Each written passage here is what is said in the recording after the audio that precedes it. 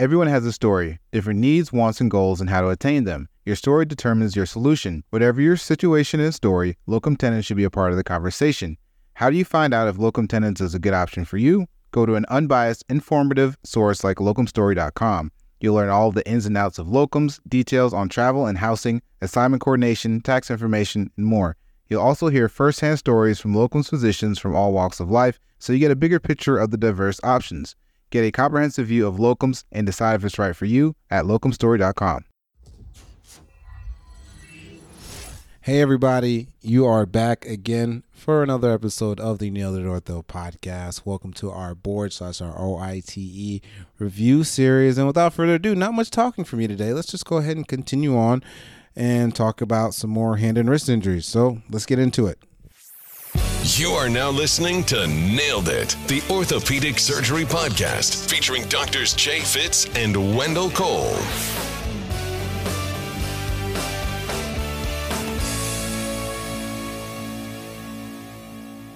But going forward to another bone in the wrist, the hamate. And what's the common mechanism for hook of hamate fractures and the treatment? Yeah, you're going to most likely see these in people who have some sort of direct blow to the volar aspect of their wrist and hand. So like a line drive baseball hitting the throwing hand of either a pitcher or like a third baseman, or somebody who falls hard on cement right onto that volar aspect of their wrist, and the hook of the hamate takes the brunt of that rather than the distal radius or the scaphoid. And you can diagnose it with kind of a 45-degree supinated oblique view or a carpal tunnel view. Carpal tunnel view is what I've seen more, and that's what they'll show you on tests. Is they'll show you a carpal tunnel view or this 45-degree supinated view that puts the hook of the hamate into projection, and they'll kind of ask like, what is a treatment option for this, or what is the mechanism of injury for this type of fracture?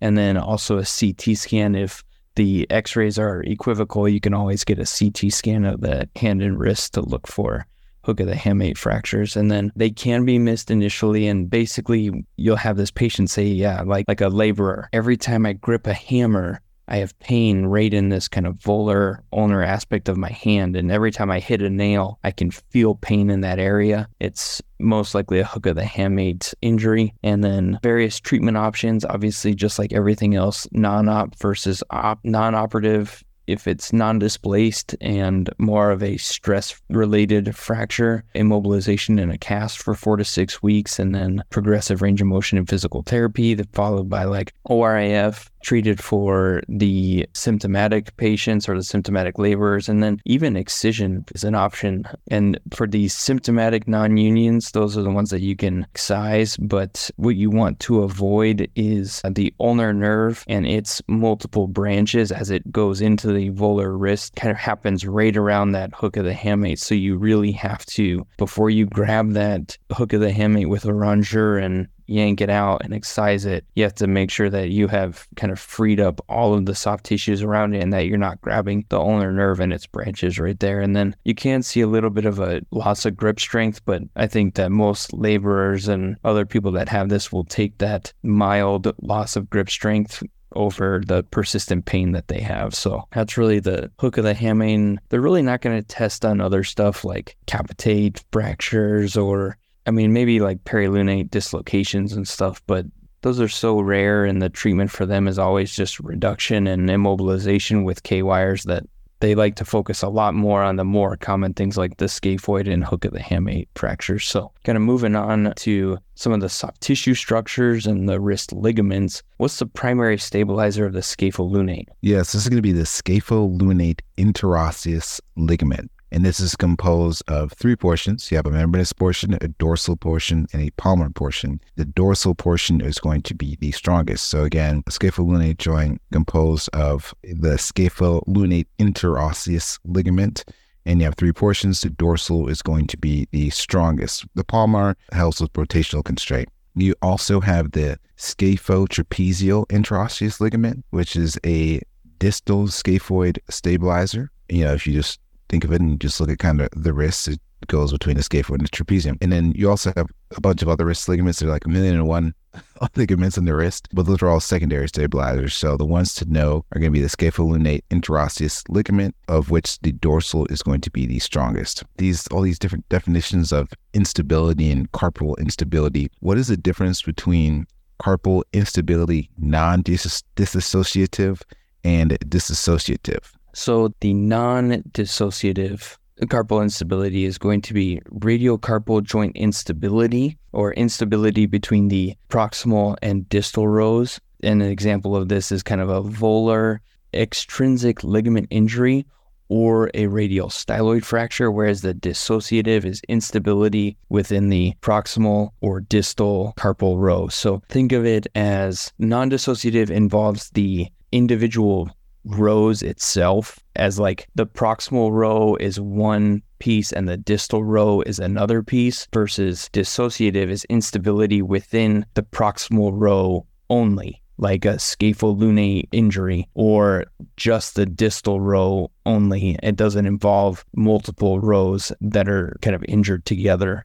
I don't think that is super high yield, but it is just a kind of something to keep in mind, I guess. What are some of the other categories of carpal instability? Yeah, so you can have carpal instability adaptive, which is instability secondary to like a extra-articulate issue, for example, like a distal radius malunion. So like you have a distal radius malunion, and then the abnormal like mechanics and alignment causes carpal instability. So with that, if you fix the distal radius malunion, it should fix the instability. And you also have just the carpal instability complex, which is just a combination of the carpal instability non-dissociative and dissociative injuries that you just talked about, which were the injuries between the rows or like instability within the rows themselves.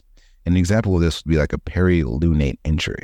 Now, we talked about scapholunate ligament, and we said that there's an interosseous ligament, and the dorsal one was the strongest. What portion of the lunotriquetral ligament is the strongest? That is going to be the palmar portion of that ligament. And I think that's mainly more of a kind of a balancing adaptation that we've developed, that if on the scapholunate side, that it's more of the dorsal aspect that is more robust than the next bone over. So the lunotriquetral would have the palmar ligament being more robust, just so you have balance within that lunate articulation in relation to the radius and the other carpal bones. You don't want all of the super strong structures to just be in the back. You want to kind of balance it out. So it's going to be the palmar side. And what's the natural tendency of the proximal row carpal bones? Yeah, so the scaphoid is going to palmar flex. The triquetrum is going to extend or dorsiflex. So like if these bones were just left on their own, the scaphoid wants to palmar flex, and the triquetrum wants to extend. And the lunate is just kind of along for the ride, is a good way to say it. So for the lunate, it depends on what ligaments are injured. So if the scapholunate ligaments are injured, it's just going to be depending on its attachments to the triquetrum, and the lunate is going to extend because the triquetrum wants to extend. Versus if the lunotriquetral ligaments are injured, the lunate is going to go along with the scaphoid, and it will flex because the scaphoid wants to palmar flex. So if you know that the scaphoid wants to palmar flex, the triquetrum wants to extend, and the lunate is just along for the ride, that can help you out. We'll go a little bit further into detail with kind of these wrist deformities. So what are the wrist pathomechanics associated with like scapholunate ligament injury, for example? Yeah, so the scapholunate ligament injury, you're going to look at the lateral view of wrist x-ray, and you're going to see that kind of unopposed extension of the lunate with the triquetrum, just like what you said, because the triquetrum wants to extend naturally.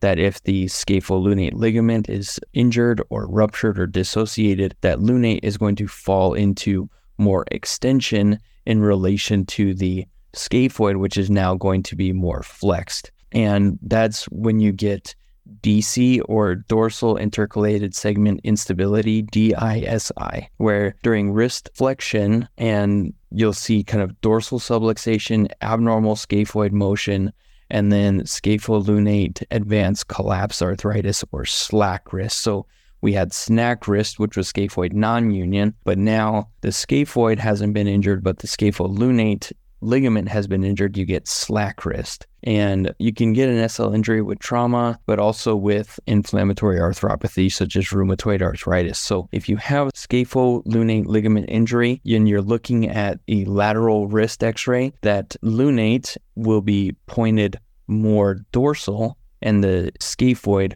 will be more flexed. And then you're going to, we actually may talk about this, but if we don't, you're going to measure the angle between the scaphoid axis and the perpendicular axis of the lunate, and that will give you an idea of a DISI wrist versus a normal wrist. But you won't be required to make those measurements on a test. It's just something to keep in mind, that if you see the lunate pointed far more dorsal than it should, then think SL ligament injury. And what is a positive scaphoid shift test on exam? Yeah, so this is when you're examining for scapholunate ligament injury, for example. And so what this is you have a pain or a clunk when the wrist is moved from ulnar deviation to radial deviation with the examiner's thumb over the scaphoid tubercle. You can do this on your own hand. Like if you ulnarly deviate your hand and put your thumb right on your scaphoid tubercle, then you start to radially deviate it, you'll feel more of your tubercle the more you radially deviate it.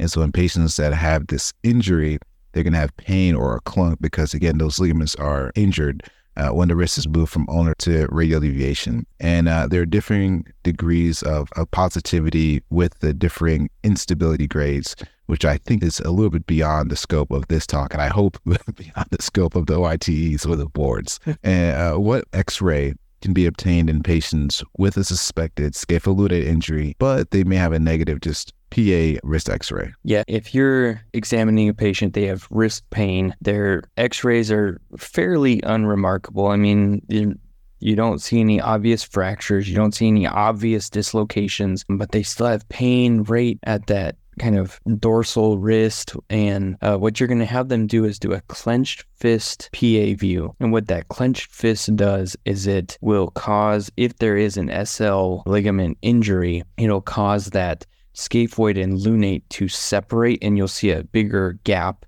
between the scaphoid and the lunate. And then that is fairly equivocal, or the patient's in too much pain to do a reliable clenched fist view. You can do an MRI, and then during a wrist arthroscopy, that's part of the kind of diagnostic wrist arthroscopy, is to look at the integrity of the scapholunate ligament. And so obviously, you can have acute injuries and chronic injuries. What are some of the treatment options for these? Yeah, so some ways to treat an acute scapholunate injury. If you can get to them acutely, it'd be great. You just do an open repair and then you stabilize it.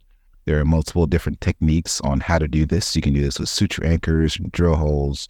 You can do this with K-wire stabilization, casting, a lot of different techniques. But again, acutely, you want to open repair these and stabilize them somehow. Now, for these chronic injuries, if they are reducible and you have quality tissue, you can try for an open repair. You can also do a soft tissue reconstruction. They have differing results, but that is one of the treatment options. And so like what these like different reconstructions are, maybe like a dorsal capsulodesis, when you do an FCR tenodesis, ligament reconstructions, etc. These are all different types of soft tissue reconstructions that you can do to fix these chronic injuries. If this is irreducible, and again, this is a chronic scapholunate injury, you're looking at things like a proximal row carpectomy or like a four-corner fusion with scaphoid excision. Pretty much a lot of these surgeries are similar to like when we were talking about earlier, the snack wrist. So again, choosing between that proximal row carpectomy and a four-corner fusion, you just want to look at that scaphoid and see if there's any degeneration of the scaphoid. If there is, you want to go with a fusion. If not, you can probably do a proximal row carpectomy. And if they have arthritis, you can also do the partial denervations. So again, you're denervating like the AIN nerve and maybe some branches of the PIN, but mostly like the AIN denervation. You can do a fusion as well as a proximal carpectomy for arthritis. So again, acutely, open repair these. Chronic, if they're reducible, you can try to open repair these or do some type of soft tissue reconstruction. If they're irreducible, you're looking at some type of carpectomy or fusion. And if there's arthritis, you're looking at fusion, carpectomy, as well as some denervation. Now, you talked a little bit earlier about a DISI wrist, or dorsal segmental intercalated segment instability. So dorsal intercalated segment instability, or DISI wrist. What is the wrist deformity seen with a lunotriquetral injury?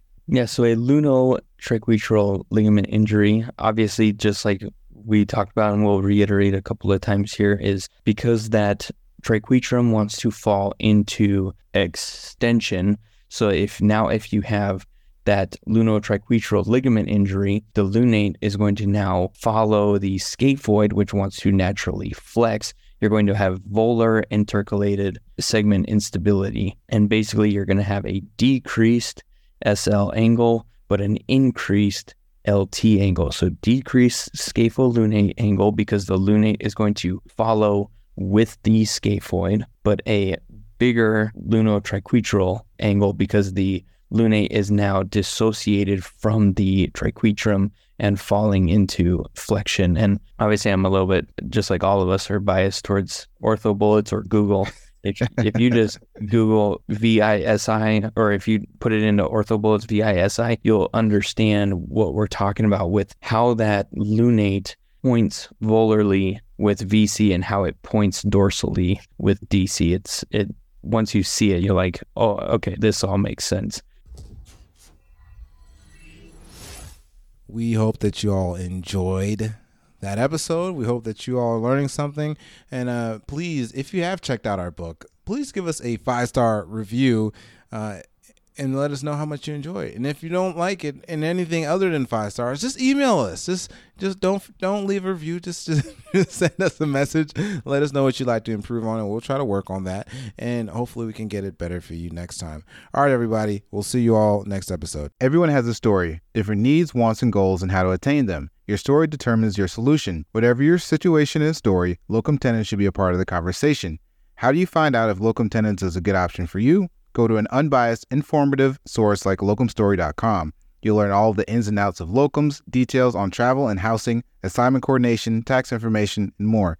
You'll also hear firsthand stories from locums physicians from all walks of life, so you get a bigger picture of the diverse options. Get a comprehensive view of locums and decide if it's right for you at locumstory.com.